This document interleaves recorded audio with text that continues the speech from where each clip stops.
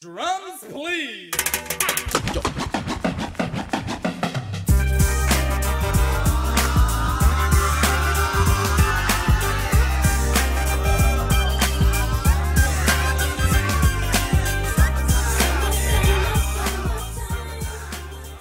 Ladies and gentlemen, we are back for our SummerSlam recap. You'll never see it coming. My voice is back and my title is back. Just like my boy Le Champion, he's a 9-time Intercontinental Champion. I am a 9-time Bullet Cast Champion. The title's back where it belongs. It's back with Daddy. Huey, you had a great run, kid. But all in all, the title belongs with the rightful champ. But you know I never do these alone. He's my tag team partner, the Jim to my J, the Tully to my R, and the Stevie Ray to my Booker T. Ladies and gentlemen, he's the host of the award-winning Under the Radar, host and creator of Curveballs and Chair Shots, and he's the first ever and 8-time Bullet Cast champion, the Canadian Destroyer, BT Brandon Tanguma. Brandon, SummerSlam happened. My voice is back. The big dog's back. My championship's back. All's right in the world, somewhat. I'm glad that I'm at least the first ever Bullet Cast champ because at least I got that kind of history down with my legacy because it feels as though I've been on a drought recently. I thought I had it. I think I might have been like one away. If I had the main event right in NXT, I would have been the champion, but unfortunately that did not take place. And then once again, I am the Sasha Banks of this podcast, as what happened with Sasha today. She is not champion, just like how I am not champion today. It's okay, man. We're gonna get into that. You know we are. But ladies and gentlemen, we are going to talk a lot of SummerSlam because this is a SummerSlam recap. I think we're gonna go backwards, guys. We're gonna go backwards. That's how I like to do things. Brandon, tell us what was the main event of SummerSlam. Well, the main event of SummerSlam, honestly, I'll be honest, had a few drinks today. So when I saw the Randy Orton, Drew McIntyre match, I thought that was the main event, but then I kind of forgot this match still had to take place. Just kind of shows about the build and how excited I was for this match. Don't really watch SmackDown all that much, I will be honest. But the main event, yes, the 7th and final match of the show was Braun Strowman defending his Universal title against the Fiend Bray Wyatt. This was a Falls Count Anywhere match. I will be honest, did not even realize that this was a Falls Count Anywhere match. In the end, the Fiend captures the Universal title. Do not have an official timestamp on it, but it did go quite a bit.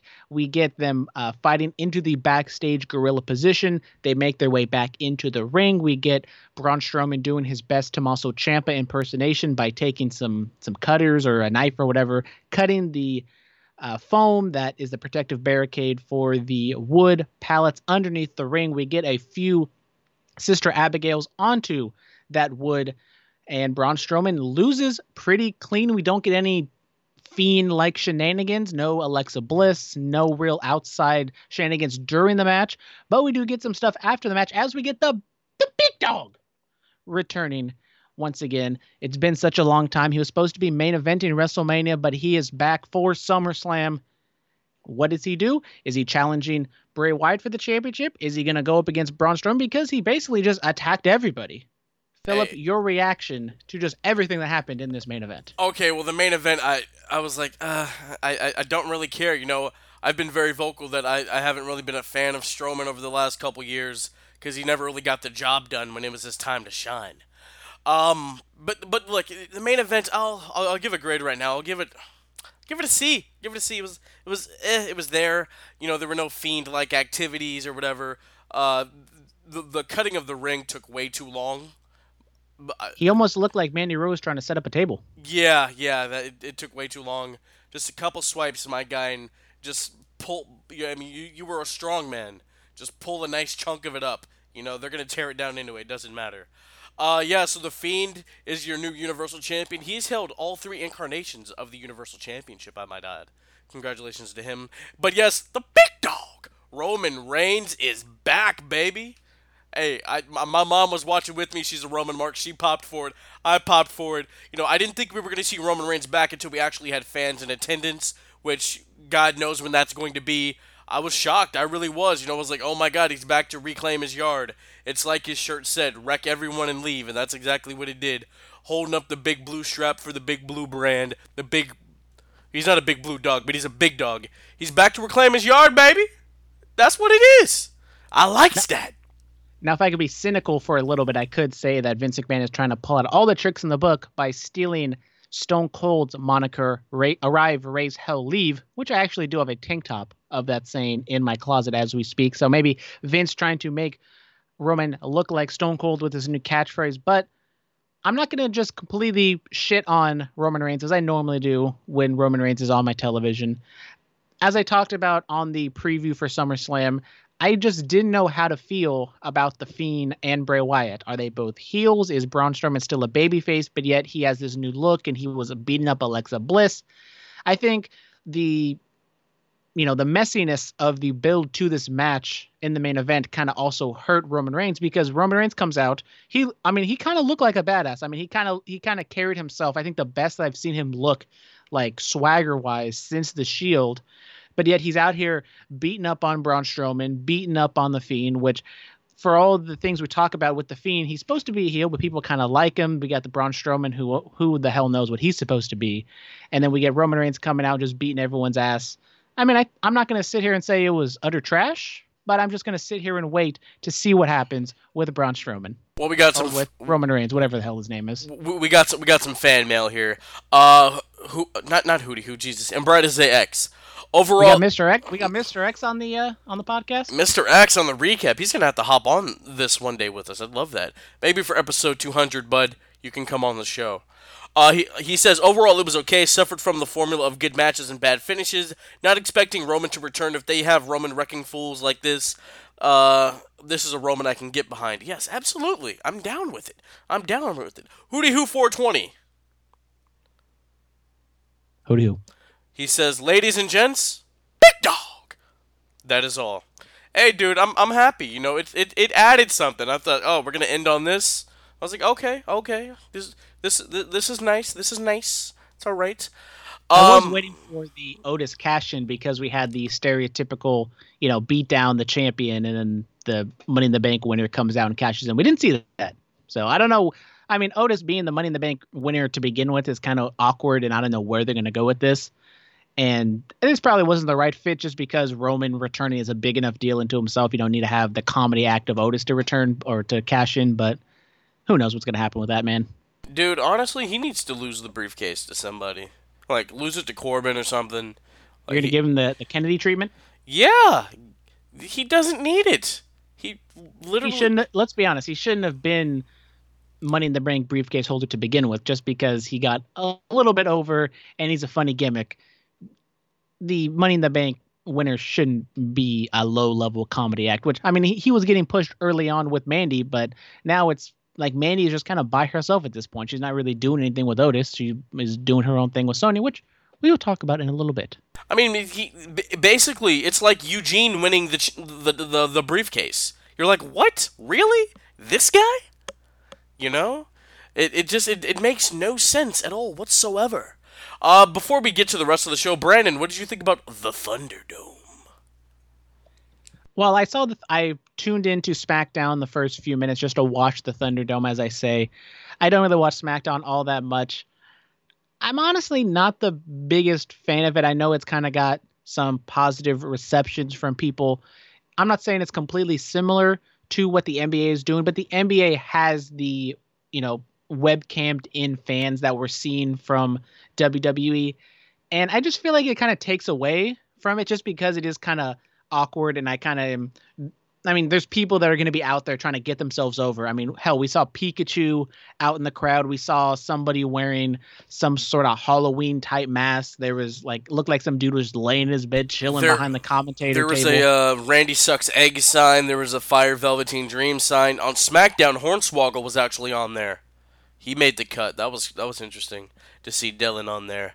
But yeah, man, it's different, and that's what they needed. They needed to be different. It's weird because technically they have more people in attendance, but just overall it just doesn't feel that loud compared to the Performance Center with the 2-3 dozen wrestlers that are there making noise, whether it be piped in or scripted noise whatsoever. But I'm not the biggest fan of the Thunderdome. I mean, aesthetically, it looks cool, but I just don't kind of like the webcammed in fans, and especially because it takes up such a big part of the screen that it is kind of distracting. I didn't find it really distracting, you know. I will say, pipe in some crowd noise so we feel like all of those people are actually making noise, you know. Or hell, they could be like AEW and get actual fans back in attendance at an open air venue. Now, Yes. I said I don't like that. I feel it's way too soon to be having actual fans in attendance, but I thought you could pipe in some crowd noise. I know when we had the greatest match ever with Randy Orton and Edge, I thought it was a little bit too much, but I felt like because you have so many fans in attendance, you could, pipe in a little bit more. It did. I mean, I felt as though it was a lot quieter than what the Performance Center was and the noise that they brought with the actual people in the arena. No, yes, absolutely, dude. You're 100% right on that one. As we move along, what was before Fiend and LeBron Strowman? Oh Well, I hold on. didn't I'm actually give a sorry. grade. I like to give a Oh, grade for mine okay. because I know everyone's waiting for it. Go ahead. Go ahead. I know. I think you said a C. Am I correct? Yes, absolutely. I'll go a C minus. I didn't have very high expectations for this match. It was just kind of walk and brawl, do your own thing. The finish was kind of anticlimactic. I don't know if they did pull out like Fiend gimmickry and Alexa Bliss and all that other bullshit. It would have been, any better, but it just wasn't. I was a big fan of it. I mean, I guess because Roman was the big old finale, that's why it was in the main event. I just felt like the semifinal, the penultimate match, could have been a much better finish. Absolutely. We do have another fan mail. It's from Alfie Lewis. Brandon, he's coming for you yet again. He's the guy that keeps correcting me and coming for my neck. I mean, he wrote into Under the Radar, and you didn't see it. I'm sorry. Well, that's back when Under the Radar was a thing. Remember Hey, that? Those are good times. yeah. He says, last night Brandon said on the NXT Takeover XXX recap, you're not supposed to feel good after a heel wins a championship, but didn't he mark out when Seth won the title at Mania? Wow. Brandon? I mean, that's history in the making right there. So it's And different. besides, technically, a Money in the Bank cash in, like, how are the fans supposed to react anyways in attendance? Like, it's a live. You're seeing history, especially at WrestleMania. You're seeing somebody win something for the very first time in that fashion. How am I supposed to feel? Am I supposed to be like, oh? And besides, we're just gonna forget that the whole controversy with Roman Reigns and Brock Lesnar and everything that went on behind that. I mean, I'm just saying. That was a pretty good match before the cash in. We can't lie. I mean, I don't think I put it on my favorite matches of all time, but I think when we did the original one, I think it did make my top 10. Yes. So, if you're witnessing history, ladies and gentlemen, it's okay to react joyfully, but on a regular scenario when a heel wins a championship, you're supposed to boo. Just so we're clear. Exactly. Hypocrisy at its finest. Absolutely. All right, what was before The Fiend and LeBron Strowman? Well, the penultimate match was the WWE Championship match. We saw Drew McIntyre defend and successfully retain his WWE title. He doesn't win spectacularly. He doesn't beat Randy Orton clean as a whistle in the middle of the ring. He wins via a backslide. It was a straightforward, well worked, well wrestled match. And as I said, I kind of feel if Roman wasn't a part of the actual main event, that this should have been the main event, because I do think that they worked very hard. I think they had a really good match. I would maybe, if I want to give a grade to it, I think I would give it like a B. I mean, I think it's kind of hard for me to really make Randy. I mean, in terms of Randy Orton on the scale, that's kind of like an A for me. You know how hard I am on Randy Orton, even though I've been very nice to him recently. I think this match was well worked. It wasn't spectacular by any means. It was a run-of-the-mill WWE main event wrestled match, and I think they did a good job. And with Payback next week, I know we're gonna get Raw the day next tomorrow, but there's probably gonna be some sort of angle or some reasoning to either have maybe not a rematch next week, but they're gonna probably continue on with this feud because there wasn't a clean finish to this match. Absolutely. Do you have the time for this? I do not, but if you ramble for a little bit, I can do my research and I can find it. Absolutely. Well, all right. So I think I'll give it a B as well. As very well worked, and the backslide pin. I was like, he got him. It was to protect Randy, and Randy didn't beat Drew. I picked Drew, but in my heart, I wanted Randy to win, guys. I wanted him to win. My final grade for this show is not going to be high because Randy Orton didn't win. You know. Yeah. So The time I am looking at here is 20 minutes 35 seconds. So, around really? 20 minutes. It didn't really feel like that. Okay. You see, ladies and gentlemen, when you enjoy matches, they don't feel long. But then if you give me that Dakota Kai Io Shirai stuff from last night, they feel like an eternity. I'm just saying. Which that match, I think it went around 18 minutes. So on average, it's pretty much the same length of match. Absolutely. And I think the loudest I heard the Thunderdome tonight was when Drew was doing his pose on top of the turnbuckle holding the WWE title, kind of just trying to give us the scene that we were supposed to get at WrestleMania when we were supposed to have fans there. By the way, ladies and gentlemen, WWE 24 for this year's WrestleMania, it's fantastic. I was watching it before we started recording. I'm going to finish it after we're done with this. Check it out. They go in depth about the Firefly Funhouse, which we're going to talk about that on the Bullet Cast, because I'm really interested in to see how they were putting that together. But all in all, it was a well-worked match. I'll give it a B. I'll give it a B. Randy didn't really. I mean, where does he go from here? We're going to talk about that. Maybe he gets a rematch next week at Payback and gets the job done there. We don't know. But yeah, I'll give it a B. I'll give it a B. I thought they did solid work. Absolutely. Then we got the fifth match on this show. We got Sasha Banks taking on Asuka for the Raw Women's Championship match. Now, I mean, I don't know if you want to just go women's match per women's match, because obviously both these matches kind of tied into each other, Philip. Yeah, we can do that. What was the time on this? So the first match, the second match, was a 12-minute match. And let's see if I can pull up the opening match. The opening match was Bayley going up against Asuka for the SmackDown Women's title match. So both of them went about 12 minutes. So Asuka put it in about a half hour's work of wrestling on the show. Asuka, as I predicted correctly, she only walks out with one title, but I incorrectly, of course, picked which championship she would walk out with. Asuka is your new Raw Women's Champion. Yes, she... Hey, man, that's some bullshit.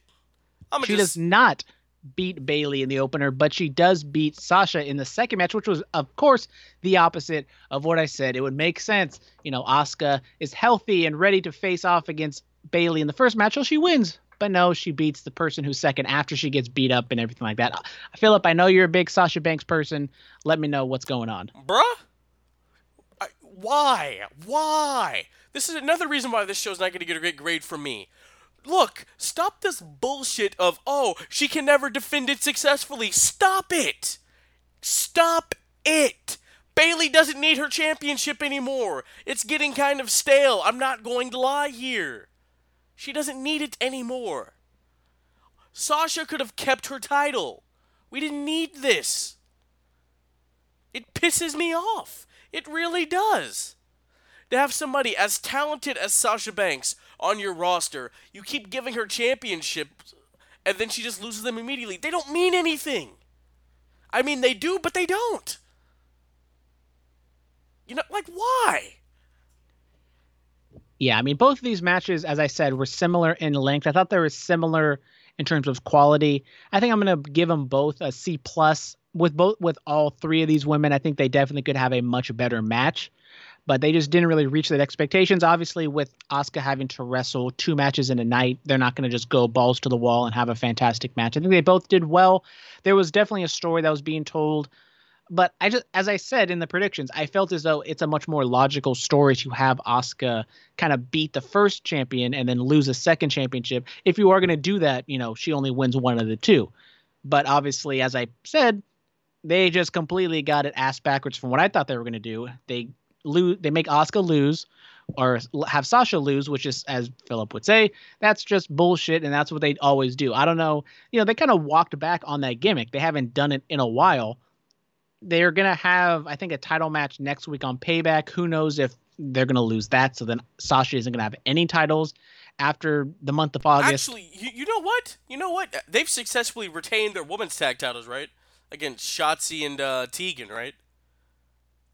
Yeah, that happened. I believe that was Tegan and Shotzi was the matchup. Yes. So, with her successfully retaining tag team gold, you're basically saying, she needs help to retain championships. Then she loses really all credibility of being the boss, the blueprint, the standard. As much as I love Becky and, give me that Becky and all that other stuff that I say on the podcast, I do feel as though Sasha Banks is the most talented out of the 4 horsewomen. And she, I know she's undersized and you can definitely build her up as a baby face or a heel, which way you feel suit. I do think that she is just so undervalued and underutilized in WWE. Now, with the storyline, we keep saying, no, eventually they're going to do a breakup. They're going to do some sort of story. We're only in the month of August with SummerSlam. Are they going to stretch this out until WrestleMania? Who exactly knows? I mean, I think we're going to have to stay tuned till Payback because they did the whole, someone wins, someone loses. They're still tag team champions, so they're technically still a team. And if they lose it, what's going to happen? I'm I'm not saying I'm like excited to see what happens, but we kind of know what's going to happen. We're feeling out that it's going to be Sasha and Bailey somewhere down the line. I think at this point it's better to have Sasha as a babyface and Bailey as the heel because we've seen that dynamic the opposite before.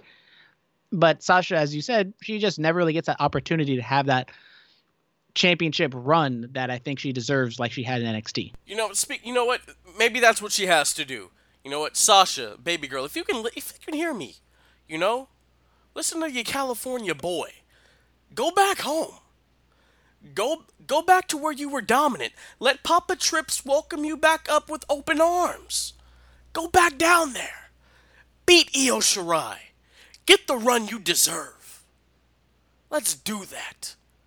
If Charlotte can go back down there and become the champion, you can too. You can too. Jesus. Are you okay now? Can we move on to the next match? Yeah, we're not going to talk about Bailey's match because we've talked about it here. Bailey, Asuka, C. What was it? Sasha, Asuka, C minus. I gave them both a C, some C minus, something like that. But then we go on to Seth Rollins taking on Dominic Mysterio in a street fight. We get a look backstage in gorilla position where we get the whole Mysterio family. We see Dominic Mysterio, Rey Mysterio, and Dominic Mysterio's mother. Angie, yes. Angie Mysterio. So she was actually not a focal point, but she did get some TV time during SummerSlam. We get Seth Rollins taking on Dominic in that street fight. And in the end, Rollins gets the win in about 24 minutes. A very long match for Dominic's technical first match ever. This went too long. You could have shaved 10 minutes off of it. You really could have. I get the whole being methodical. I kind of wanted him to get closer to Angie. I wanted to what's Seth gonna do? I did pop for the ring gear of Seth, and we did get a fan mail about that. Let me go to the email real quick. Dun da da da. Jack of all trades says, seeing Seth's gear tonight brought me back to 1997. Such a good time and a very clever move by the Messiah. Yes, Halloween Havoc 1997. Guerrero versus Mysterio for the Cruiserweight title. One of the best matches you'll ever see. I did pop for the ring gear. Very nice by Seth. Like I said, you could have shaved 10 minutes off of this. This would have been fine. Dominic, doing the frog splash, paying homage to Eddie, his uncle, dad, whatever. Doing the 619. Ray gets handcuffed. Buddy Murphy's taking bumps. All in all, give it a B. Give it a B minus. You could have taken a lot of time off of this. Really could have.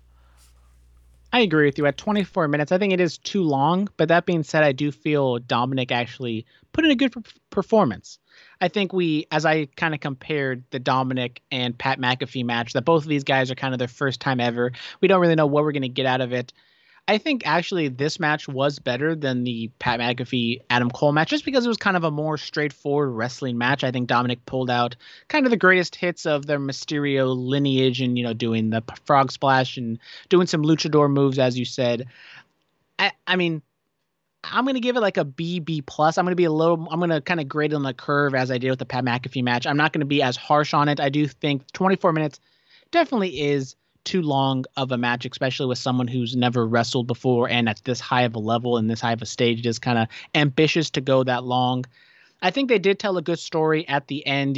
Seth gonna tease something with Mrs. Mysterio, but then you do stuff with Dominic and Ray. I mean, I think it was a little bit put on when Ray and Mrs. Mysterio were kind of talking and, she comes out and they do stuff. But then in the background for like 30, 45 seconds, Dominic is just getting his ass beaten. Why wouldn't, Mrs. Mysterio tell Ray, hey, look what's going on, go stop him, do something about it. I think that was kind of put on. But overall, I think it was a good match. As you said, went too long. But I think still overall, I was impressed with what Dominic did. Absolutely. Now where does Seth go from here? He goes to face Drew once again. Let's run it back at Payback. Let Seth get payback on Drew McIntyre for the loss at Money in the Bank. Could we get Seth Rollins as WWE champion? I'm not. I think we could possibly get Seth as WWE champion later on down the line, but with Payback being just next week, I think that is too quick of a turnaround. I don't even know if we're going to get a WWE championship match because, I mean, getting Randy and Drew in another match, you could do it, but I just don't know what the story is to tell. You can say, oh, you didn't beat me with your move. You only beat me with the backslide. That wasn't the way you should beat me because you're, trying to hide from me or whatever. But I think with Drew and with with Seth, you can tell not like a fantastic story by any means, because I think the Seth character kind of has run its course quite a bit. Maybe if you put a little bit of a tweak on it, I think it could be something good. So I think maybe Survivor Series, whatever, TLC, the December pay-per-view, or maybe even Royal Rumble is what we're looking at right now. No. The Messiah character never runs its course. What do I say when I end these shows, Brandon? Diamonds are forever. I know I say microphone Messiah, but that means Messiahs in general. Me, Seth, Timothy Thatcher's the British Messiah. Roddy Strong is the Messiah of the Backbreaker. We all live forever, man. And Jesus. Absolutely, the number one Messiah. We'll get you into the family, Brandon. We'll think of something for you. I appreciate it. Absolutely. What else happened? Well, working backwards, as we are, we get the best match of the show by far, obviously. We get Sonya Deville taking on Mandy Rose. We thought it was going to be a hair versus hair match. I don't know what happened with that stipulation, if someone kind of backed out or they just had a last-minute decision to change that stip.